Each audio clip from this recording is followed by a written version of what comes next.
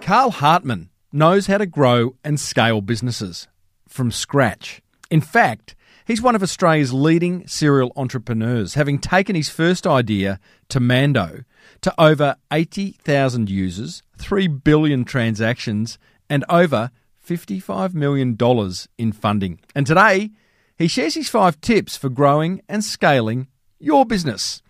It's a Wheelin' Dealin' episode 463 of the award-winning Small Business Big Marketing Show, thanks to Authentic Education, Yellow, and American Express. Well, I said, welcome to a small business marketing show, where successful small business owners share their souls to take your marketing straight to the lead. Now, here's your host, Mr. Timbo Reed.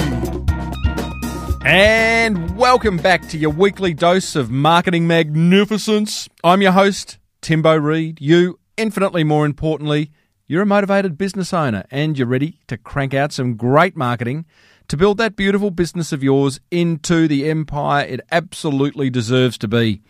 Today's episode 463. It's made possible thanks to digital marketing agency Yellow, American Express business cards, which are designed for small business owners just like you to manage their cash flow, and marketing educators, Authentic Education. More on a fantastic event they've got coming up later. Hey, big show today. We meet up with one of Australia's most successful entrepreneurs in Carl Hartmann, who, besides sharing the ups and downs of his entrepreneurial journey, shares his top 5 tips to scale your business. Yeah, your business. Personally yours. A highly motivated listener who, I love this, who leaves for work 30 minutes early each morning to listen to this show. He's got to get a life, that boy. Wins over $1,000 worth of prizes in this week's Monster Prize Draw. And I've got some really good news about next week's guest, who's making a mozza, having invented something recently that you would swear should have been invented like 100 years ago. As per usual, team, there is marketing GOLD dripping from the ceiling over here at Small Business Big Marketing's HQ. So let's get stuck right in. Righto, let's get stuck in today's special guest. Carl Hartmann is a prominent multi-award-winning Australian entrepreneur, best known for his work as the co-founder and CEO of Tamando, potato, which he took from an idea to one of Australia's largest technology companies. It's an incredible story. Having exited Tamando in 2017, Carl now spends his time looking for the next big thing, investing in companies that make him sit up and take notice. And he talks about what he looks for when looking for the next big thing. In fact, he's the co-founder of Liar's Non-Alcoholic Spirits. Remember we interviewed founder Mark Livings a couple of weeks ago? Well, Carl's a part of that. So strap in, because he is about to share the ups and downs of an incredible entrepreneurial journey so far and give us his top 5 tips on how to scale a business just like yours. And every now and then, I've got to say, he bamboozles me with some tech talk that's way, way, way above my head. But that's all right. You'll get it. So without further ado, let's meet serial entrepreneur Carl Hartmann. Carl Hartmann, welcome to the Small Business Big Marketing Show. Thanks for having me, Tim. Now, amongst other business titles, I see you are the Adjunct Professor of Entrepreneurship and Innovation at the University of Queensland. So does that make you like a modern-day Dumbledore? I definitely don't have any magic powers, no. But, perhaps my superpower is like, commercial models and, helping inspiring students. I seem to be pretty good at that. But what is an adjunct professor? So this is a random story. Often, as you get later in your career and you've kicked a few goals, it's not uncommon for universities to reach out to alumni that might have some interesting stories from the real world to tell. So I think the technical way is when it says adjunct, it means you can't be paid. Okay, right. But no, it's like an honorary title. So you sit alongside the professor that is getting paid. It's actually the same academic rank as a paid professor. It's basically you've earned it through life merit versus academic study and research. When you were asked to be it, did you hesitate? No, because look, I'd gone and done a couple of sort of guest lectures, and the feedback was pretty positive. And I think they tried to find a way to get you back involved in the community, and obviously giving someone a title that recognises what they've done, because that helps command the respect from students and things like that. So you say, and I don't want you to be humble in this interview. I know humility is just not part of your shtick, so just open up. You say you're great at inspiring young people who are coming through. How? Why do you think that? No, I'll put that in my comment in context. When I started my entrepreneurial journey, to be honest, there wasn't much here in Queensland. There was no venture capital. There was, no accelerators. There was no, mentoring structures. This last year? No, this is going back, really 2006 to 2008 when I started to sort of explore things. So there wasn't even LinkedIn really. I think that was maybe launched, but definitely no one was using it. So really, the only way you could, start was hard work and hustle. So I remember back then literally getting the BRW fast growing list one day and just started ringing people and coming up with all sorts of charades of, sometimes I was pretending to return their call. Other times it was... like that one. He knows who this is about. And would you believe about 50% of the people I called actually felt the thing was pretty funny and gave me time. Yeah. And I always tried to buy them lunch. Yeah. And realistically, it's, when you're starting out, you have no idea. So I figured try to find the people that are actually doing it would be a good way to learn. What were you looking for from those calls? Just pick their brain. And this is day one for me. And I hadn't had any real sort of entrepreneurial business experience. In some cases, it was questions like, how do you structure an employee share plan? In other cases, it might be like, how did you raise money, and when did you raise money, and how did you value the business? All these things that get way easier as you get on in your career are very difficult to do. At the early stage, you're out there hustling and asking. Yeah. Do you think? Entrepreneur did used to be a dirty word.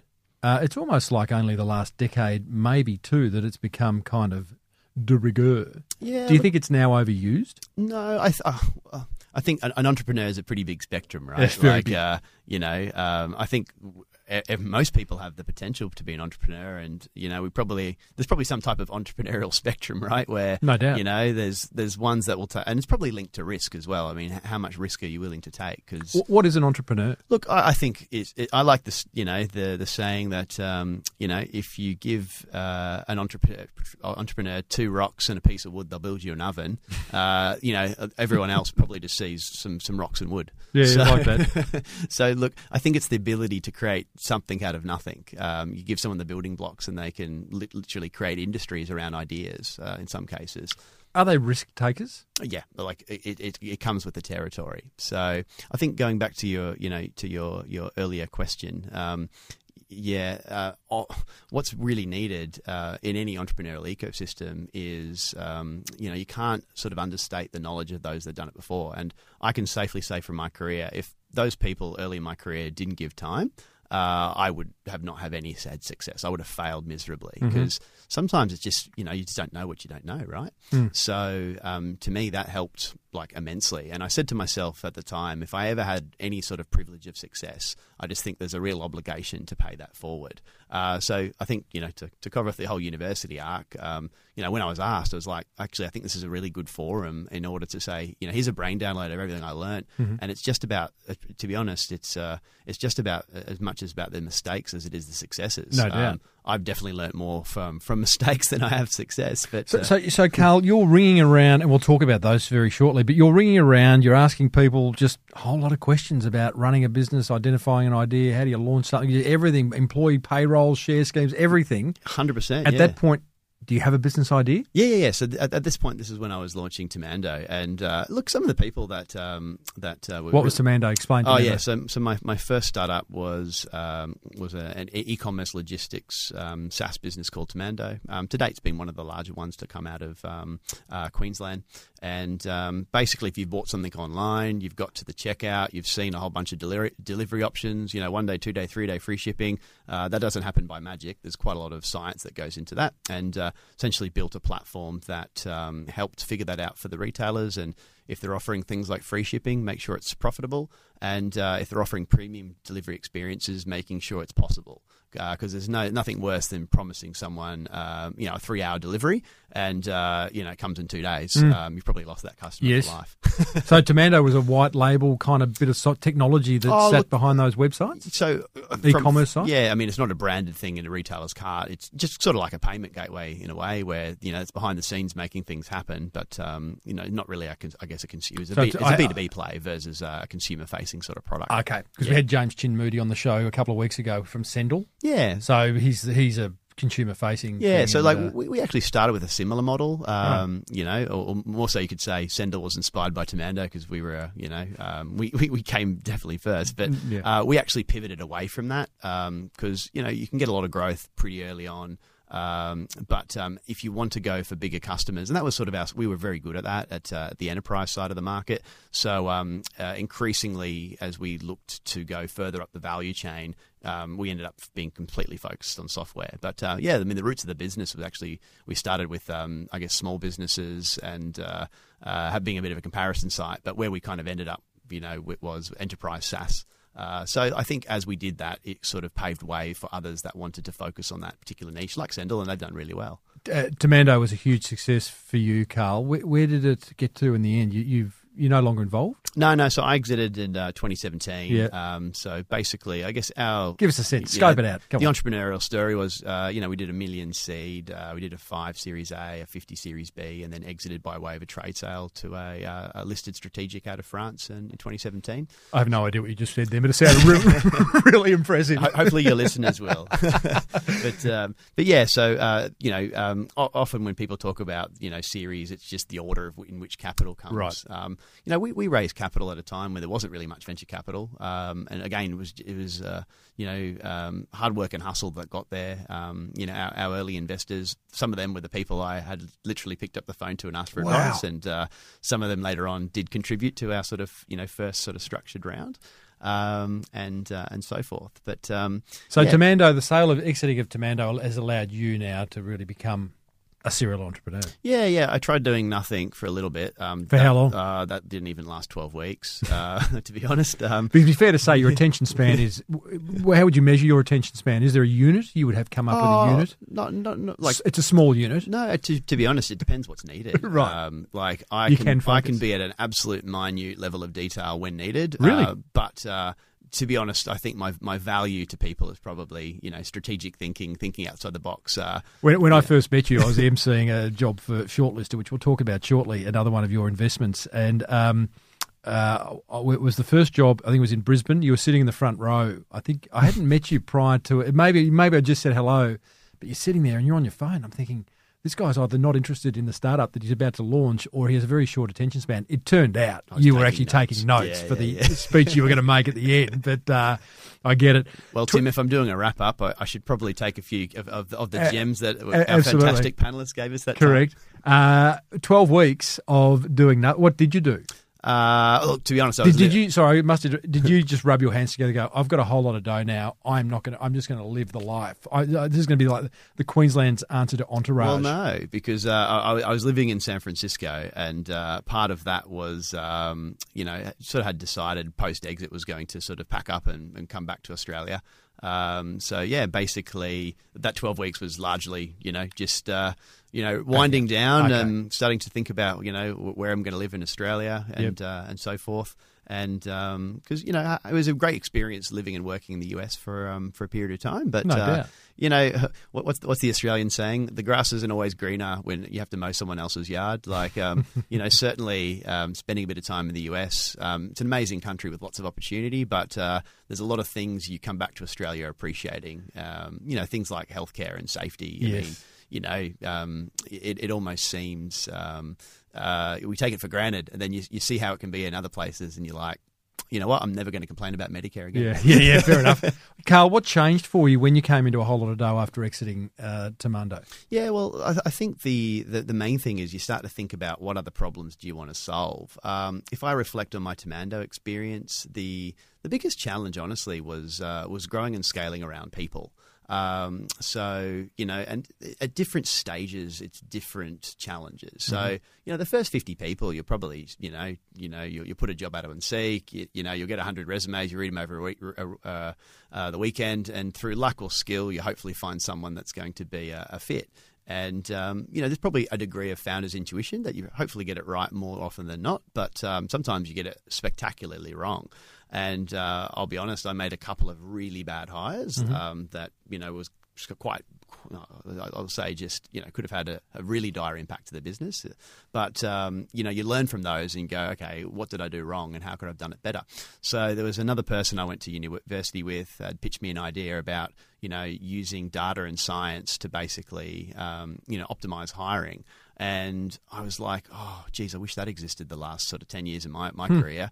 And then as I spoke to other CEOs, they were like, this needs to exist. And, everyone's got iterations of the problem, and sometimes they don't get enough candidates. So they get like 20 through the door, and they have a 2-day window and speed to hire problem. So if they don't jump on that then and there, they kind of miss that, that hire because they're in so much in demand, they get scooped up by someone. So you've else. solved this problem? Or solving. It's solving. It's I guess an evolving space. But I think when we coined Shortlisted, the idea was, if we could use data science and AI to basically match skills, qualification, and culture, with a big emphasis on the culture, because if you think about when someone reads a resume, you can make an inference, rightly or wrongly, about how they might be a fit with their skills and their qualifications. What's not on a resume is the soft skills, someone's personality.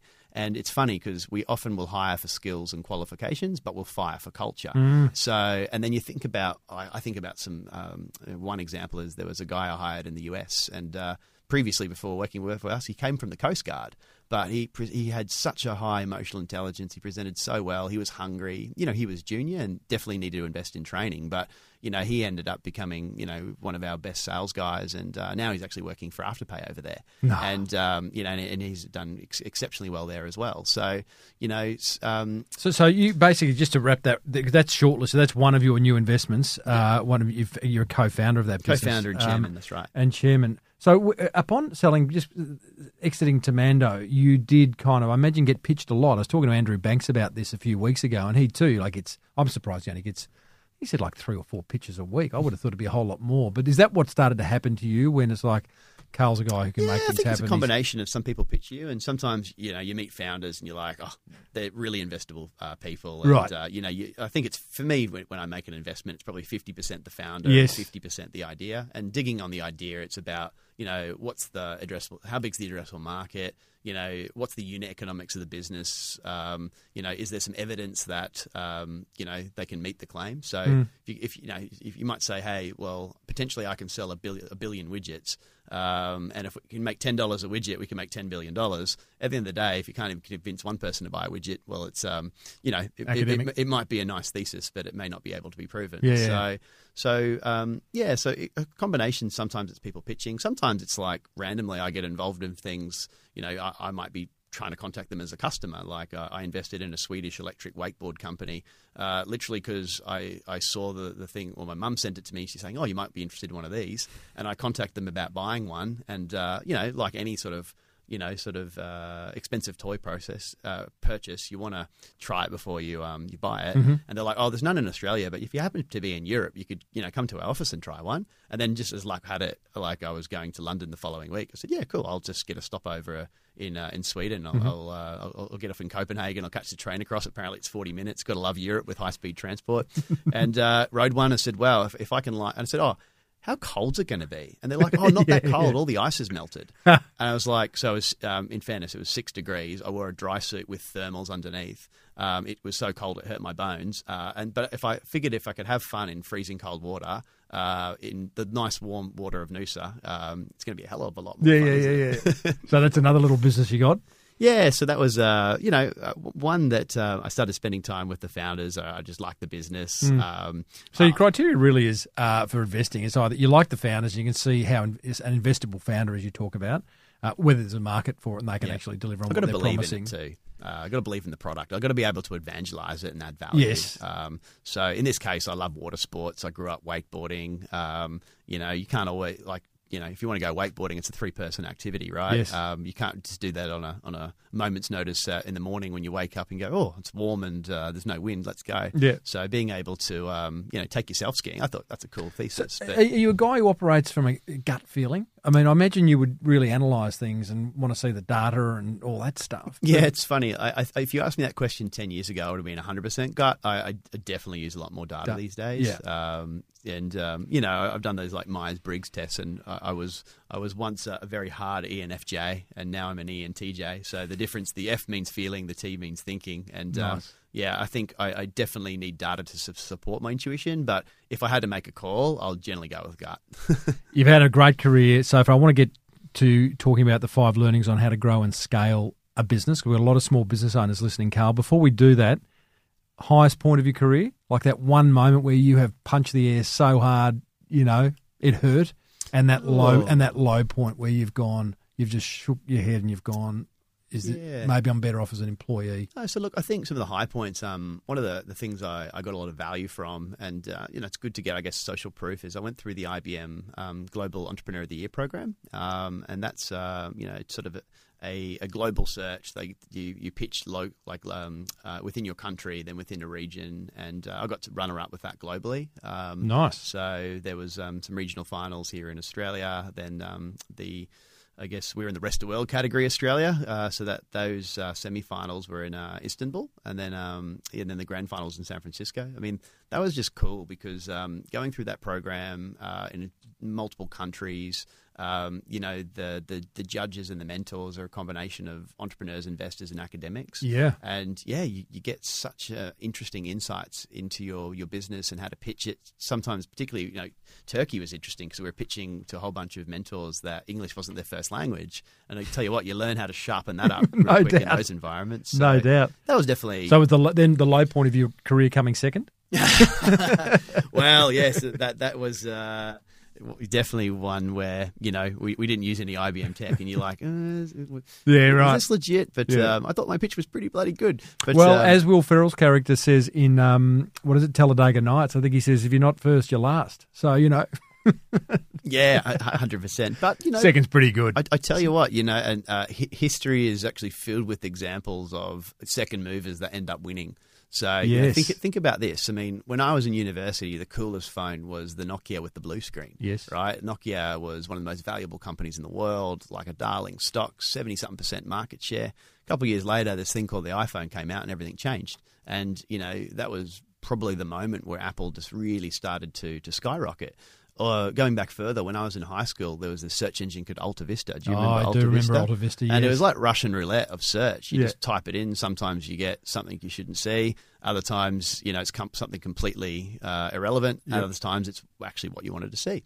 But then Google came out. And if you know the Google story, there was like Yahoo passed on buying it, all these sort of things. And, now you've got some of these examples, and they're trillion-dollar companies. So it's amazing to see that it's not always the first mover that wins. Well, I imagine the first mover often kind of is paving the way and has to incur the mistakes and, the pitfalls. Yeah. Whereas second time round... There's a great saying that says it's, the first mover creates the roads that get paved over in the process. I love it. Lowest point? Maybe there's not one. No, there definitely are. You just try to think what's the most relevant one for listeners. Look, probably, one that I reflect upon a lot was I made a really bad hire in my Tamando story. I was a senior executive, looked amazing on paper. It was the classic, looks right, but a week in, something just didn't feel right. It was... you're like, I don't think this is going to work out. And I went to my board and they're like, Carl, you can be impulsive. Maybe just give it a bit of time. 3 months later, we just absolutely knew it was not the right fit. So nearly brought the company down. Yeah. It was that dryer, and created a bit of an us versus them cultural divide. When you're a sort of a sub 100-person company, that's a pretty hard thing to deal with. Yeah. But like anything, you learn from your lesson, and to be honest, that was part of the inspiration for Shortlister. I should say too, last week's 2 weeks ago was Mark Livings from Liars, which you are a co-founder of. That's right. What attracted? I mean, Mark, I met Mark at one of your events. Clearly, like, what a character! He knows branding and marketing backwards. He's charismatic. He's completely believes in lives. What did you love about lives? Yeah, so look, so when I came back to Australia, I joined Mark's board at Brandlink, which is one of Mark's other businesses. Ironically, I actually co-founded that one with him as well. It started off to be a joint venture between Tamando and his agency at the time, Kinetic. But my board said, "Oh, that's a distraction, Carl." And now it's one of the fastest growing businesses, in Australia in its own right. But one sort of meeting, he had some samples on the boardroom table, and he's like, "Try this," and I was like, "Wow, that tastes like a Jack Daniel's." And he's like, "Yeah, it's non-alcoholic," and I was like, "No." And then I tried the gin, and I was like, "Wow, can we make a gin and tonic?" And we did, and I was like, this is next level. And then I guess he started giving me some of the background about how, lots of millennials are making healthier choices. You've got people that have grown up over time and now they've, they drink a lot less in their more mature years. Mm-hmm. And he gave me the background and how he was sort of telling a lot of his customers of Brandlink saying, hey, this non-alcoholics is going to be a massive trend. And not everyone was sort of taking it that seriously. And I reflected on my own journey and there was one year I traveled 500,000 miles. I did 230 days of travel. And you go from conference to social event, and honestly, the booze, you pack on quite a bit of weight. No doubt. And, you get to a point and you go, I just can't keep doing that. And also some of the places where, there is like it's intertwined with the socialization. So places like London, I mean, I go there and people want to have 4 pints in a row every night. I just physically can't do it. So for me, it's like I know my limits and, often I'll just drink a water, but you get the weird looks and love it. There's only so much water you can drink in a night too, right? So Correct. I guess so therefore lies is a winner. Yeah, so I just thought, I've had millennials that work for me. I know people up here in Noosa that, just don't drink anymore because, they're making healthy lifestyle choices. I see different ads. It goes back to that addressable market thing, right? Yes. Where you can see the addressable market is big and growing. And, my own personal circumstances is like, hey, if I had an alternative, I would definitely consume this product. So again, I can evangelize it. So I see immense opportunities with lies.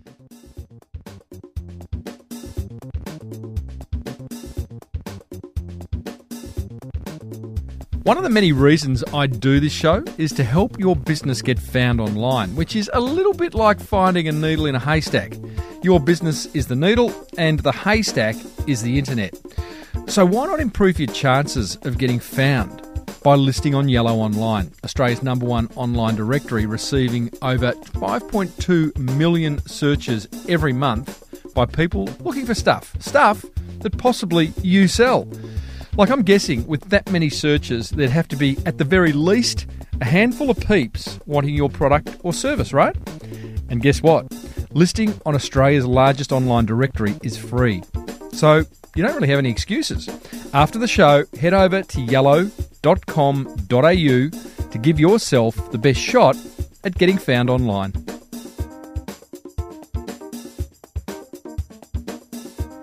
Now, I'm guessing your business has many needs. Maybe you need extended cash flow to bring to life that genius marketing idea you've been sitting on for way too long. Or maybe you'd love a rewards points program that had you flying at the pointy end of the plane on the trip of a lifetime. Maybe you'd just like a business tool that made running that beautiful business of yours just that little bit easier. Well, here's what I'd do. After the show, check out American Express's range of business cards designed specifically to help small business. Simply Google Amex Business to find out more. Thanks to Yellow digital marketing agency, Yellow, American Express and Authentic Education, we're chatting with serial entrepreneur Carl Hartmann. Now, Carl, top 5 learnings on how to grow and scale a business. I reckon we'd all love to hear what you have to say in that regard. So, top 5. Yeah. All right. Well, I think I might steal some from my lectures because they're it's front of mind. So, look, first thing I always say is focus, right? The main reason for focus is, particularly when you're a first-time founder, everything is new and exciting. You'll go and speak to 100 different people. You get 100 pieces of advice. Like, opportunities present itself and want to pull you in different ways. So I think one of the really important factors of being an entrepreneur is being able to see the tree from the forest. So, take everything with a grain of salt, make a decision, lock it in, and being able to sort of put the distractions. It's a lot easier said than done. It does get easier with experience. Is there any tip on being focused? Just being brutal and actually saying. I mean, many business owners find it hard to say no to opportunities. Learning to say no. No's are powerful. Look, there's probably 3 or 4 different strategies, but one of the easiest way is just making a little matrix and basically understand its importance, right? And is it something that you have to do? So, if it's important and it's urgent, right, do it now. And that's something you got to do. If it's important and it's not urgent, you might be able to put it on the back burner or delegate it. So it's just, I guess, whatever is the right mechanism, it's probably just putting the right, decision matrix and governance around your time. And finding the way to, put things in the right boxes. So you got to avoid rabbit holes because there's certain things that can just actually, let's make that the second one. Because there's certain things that can just become complete time sinks, right? Yep. So your ability to not get sucked into some of these things becomes really important. And often you're in a meeting and you can just know that it's just consuming the conversation and it's not actually about the whole point of the meeting in the first place. So you just got to be able to be a grown up and say, great topic, park that, let's just explore this separately and not go down that rabbit hole. Love it. Yeah. I find that with interviews where you go off on a conversation, which is kind of interesting, but it's not what we're here to do. So it's kind of getting back online. Speaking of getting back online, number 3. Number 3, I think this is it's probably another iteration of focus, but probably a bit more tactical. I call it don't fight the war on too many fronts. So, again, you can be, the world can be your oyster. You can have a big blue ocean of opportunity. At the end of the day, you need to be very tactical in terms of where you go to market, and because you've all got limited resources. So often when I see businesses come into trouble, they might be trying to go to market with a very labor-intensive model in 5 or 6 countries at once. I mean, you just simply don't have enough bullets in that sort of scenario, to continue with the analogy. Or from a product, if you're a technology company, you might have 5 ideas. You've got enough resources to build one. Now, if you try to split your development capacity and try and, say, build 2 or 3 things in parallel, chances are you're probably going to know all of those are going to be substandard. You're better off just doing one extremely well, make it polished, moved on to the next thing. Talk about this a lot on this show, where one can be a dangerous number in business, but one can also be an incredibly important number in business. Whereas you focus on that. So you would subscribe to doing one thing well, as opposed to spreading your many risk things horribly. Absolutely, yeah. And look, I think probably the best example I can give listeners is something like the Atlassian story. I mean, they started with Jira. That was product 1, and then what's Atlassian? Atlassian's Australia's biggest tech company to date. I would have to look up the market cap, but it's listed on the NASDAQ and it's in the tens of billions now. They're doing super well. But if you know their story, started with one product that gave birth to another, and they've just become a basically Atlassian's the software you use to if you're building software. Okay. It's used by most of the the biggest tech companies in the world. It's definitely Australia's largest success story. But there's definitely some lessons in both the way they've scaled their execution and their commercial model for sure. Number 4, Carl, how to grow and scale a business? Oh, look, I'm going to say hire good people. Entrepreneurship it's a team sport. Like, any founder that thinks that they're they might be the center of gravity within the company, but anyone that thinks they can get across the finish line is very mistaken. Your ability as an entrepreneur to create a shared vision and rally a team around you is basically one of those make or break skills you either have or you don't. But making sure those people around you, accretive to completing the mission becomes super important. It's so easier said than done, though. Good people. We hear this all the time. You say any business owner out in the street, what's your greatest challenge? It's attracting and retaining great people. 100%. And hopefully that's that's why we created Shortlister. Speaking about that company, and that's been designed so even a small business that doesn't have a lot of budget for to bring in some, say, external HR talent or recruiters, the first subscription there is free. So, we wanted to make sure that, people that need it the most can still get value from it. And obviously, as you grow, there's paid subscriptions as well. So there's a natural... You stop flogging your investments, please. Number 5. Hey, I'm passionate about solving the problem. Correct. I'm going to say, I say capital is oxygen. So basically, in any business you're doing, you're going to need to be capitalized. Now, you can either bootstrap it, reinvest all your profits back into the business and grow it that way. Otherwise, you're going to have to think about, raising some capital from one of the various sources of doing so. But getting that balance right is also important. I can tell you some stories of when I lived in Silicon Valley, seeing some companies that raised monster rounds that basically died because they raised too much money. Wow. Because it just, they weren't very... what's the right word? Frugal? Frugal. Capital efficient is probably the technical term. They were spending money on things that they definitely shouldn't have spent money on, thinking that, we'll just raise another round. And to be honest, if you raise a big round at a big valuation and you don't live up to the growth hype, there won't be a second round. No. So I always say, that's why I like the oxygen analogy, because if you don't have any oxygen, you'll suffocate and die. But if you have too much, oxygen can actually, explode. So it's just getting that fuel mix right, so you can basically get up into orbit and, orbit the Earth with perpetual motion. But that balance becomes really important.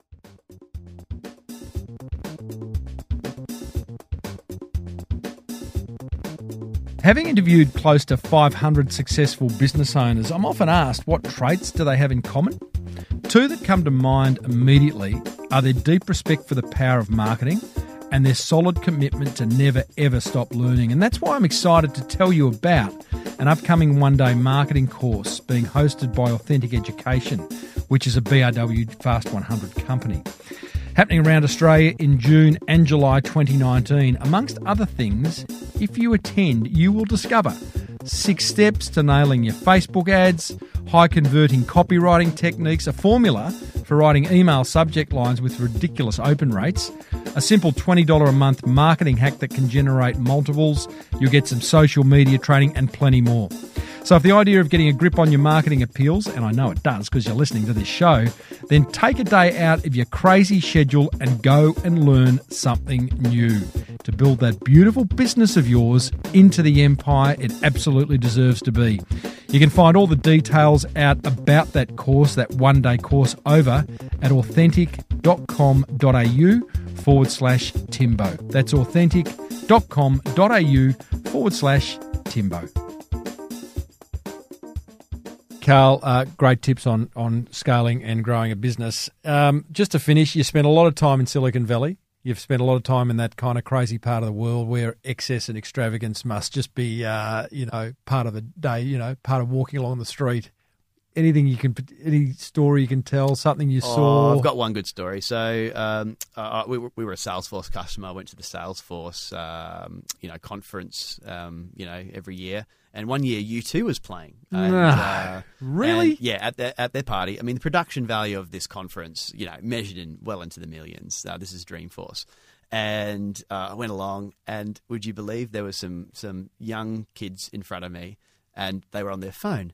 And they're like, "Oh yeah, we're at the work party. Some Irish band is playing," and I was like, "Come on, doesn't everyone know U2? Isn't that one of those transgenerational bands?" But you scratch your head and saying, "Okay, there's some education to do because it's another world." But but it's amazing. They've had at some of their events, they've had U2, they've had Metallica. It's. It's that's big. Yeah, they've just built this massive new skyscraper. I think that was $1 billion building. Salesforce have? Yeah. Wow. It's one of the biggest towers in the skyline now, just to house all their employees. But they're a super successful company, and they got the market cap to support it. Why not? All employees need a home, don't they? Anything crazy? I mean, I just imagine the menus over at cafes and restaurants in Silicon Valley would just be ridiculous things on them and ridiculously priced, and the cars that are driving up and down the main drag.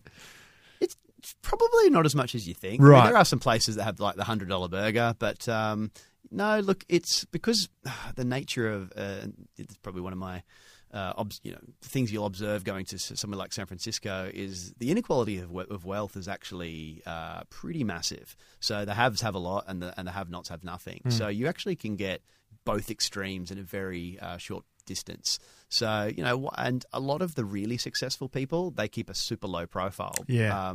So, they might have billions of dollars, but they'll drive a Tesla, because it's electric, and two, because they don't stand out. And three, because a lot of the roads have potholes. So, yeah, right. Yeah, I had a buddy with a Maserati, and he only drove it couple times a year because the rims can't take potholes. Is he okay? Is he okay about that? I mean, if he needs to call me, just have a bit of a whinge. Hey, Carl, that's awesome, mate. Exciting stuff. You got some great business. Have you got a personal brand website or something? People can find out just your LinkedIn or something, I suppose. Good. Shortlister, Liars. Tamando's no good anymore. What's the wakeboard company? Radin. Yeah, Radin. That one's fun. What's the next one? Anything sort of? Can you make an announcement right now? Oh, the couple other companies I'm looking at, but I think I founded enough, or co-founded enough with of primary projects for now. I'm also on a board of one in the UK, which is an AI cross-border platform. Does product classification, duties, and taxes. So, I know what you're talking about. Yeah, e-commerce is one of my areas of interest because anything you can do to make global trade easier has a lot of economic benefit. Awesome, buddy. Serial entrepreneur, evangelist, wakeboarder extraordinaire, Carl Hartmann. Thanks for joining us on the Small Business Big Marketing Show. Thanks for having me, Tim. What a guy. So many solid learnings right there. Carl Hartmann, serial entrepreneur. Hey, thanks to American Express digital marketing agency Yellow and marketing educators Authentic Education. Here's what grabbed my attention from that chat with Carl. Attention grabber number 1. Be an evangelist for your business. If you can't, then maybe it's time to reset your mindset or get out and do something differently. The fact that Carl feels like he needs to be able to evangelize everything about any business he gets involved with clearly is a key success factor for him. Attention grabber number 2. I really love Carl's generosity for giving back, whether it be through his adjunct professorship at Queensland University or simply allowing would-be entrepreneurs to pick his brain. It's just great to see people who have made it like Carl willing to give back. And I know I've seen him at work. He's a very generous guy. Attention grabber number 3, stay focused by avoiding rabbit holes. Putting 2 of his tips together there. Love this. Focus is everything. Rabbit holes are dangerous. You can break your ankle when you trip down a rabbit hole, but they also take your mind off the game. Big time. I'm a bit of a shocker for rabbit holes. They're a bit like bright, shiny objects. They sort of, they take your eye off the game, you lose focus, and the next thing you know is like, why isn't my business working as well as it should be? So staying focused, great tip. Love to know what grabbed your attention. Maybe there's one in there, one of Carl's tips challenged you. Maybe you've got a question for Carl. Put it in the show notes. I'll get him to respond. smallbusinessbigmarketing.com/463 is where you can do that. Come on down. It's Timbo's Monster Prize Draw. Oh, yes, indeedly doodly. It is that time of the show to reward a motivated listener for taking some serious marketing action as a result of listening to this show. Today's winner is...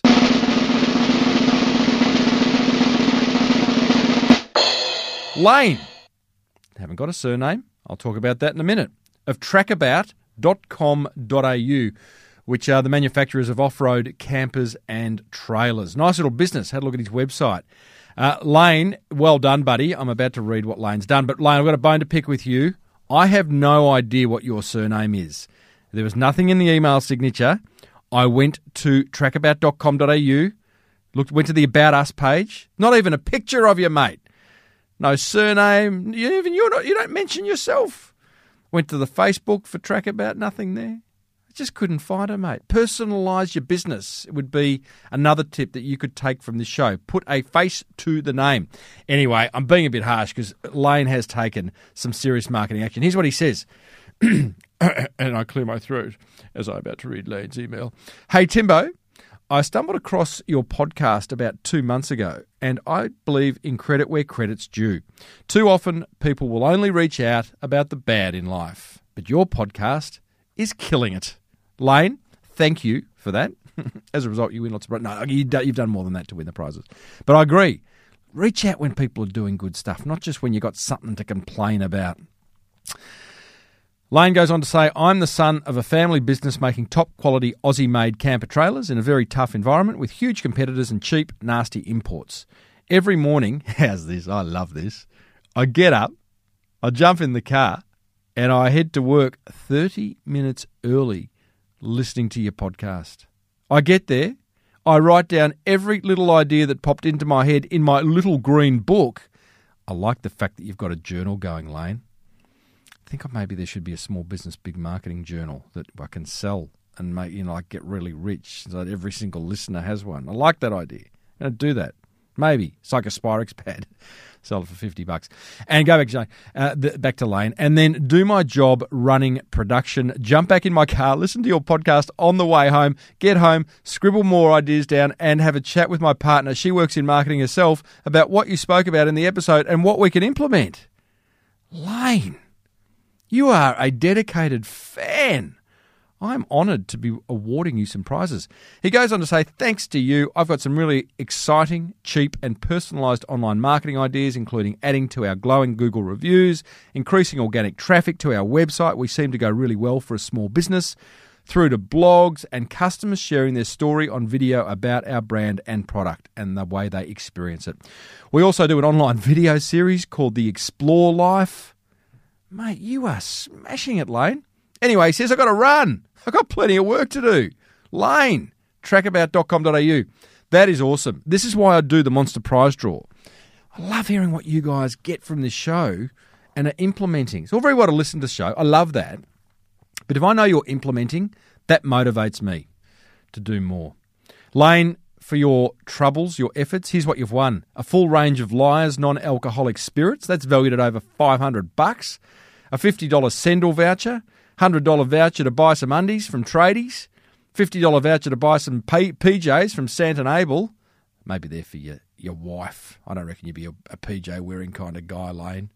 $75 City Larder voucher, My DNA test kit valued at $99, $75 to use at snottynoses.com.au, $75 to use it on the go merchandise. You get promotion on this show, which I've already given you, plus a backlink in the show notes, which Google love.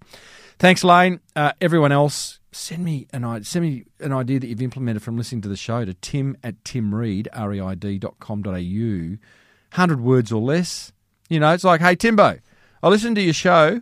I got this idea from it. I implemented it. And this is the impact it had on my business. See ya. That's all you got to do. And you win.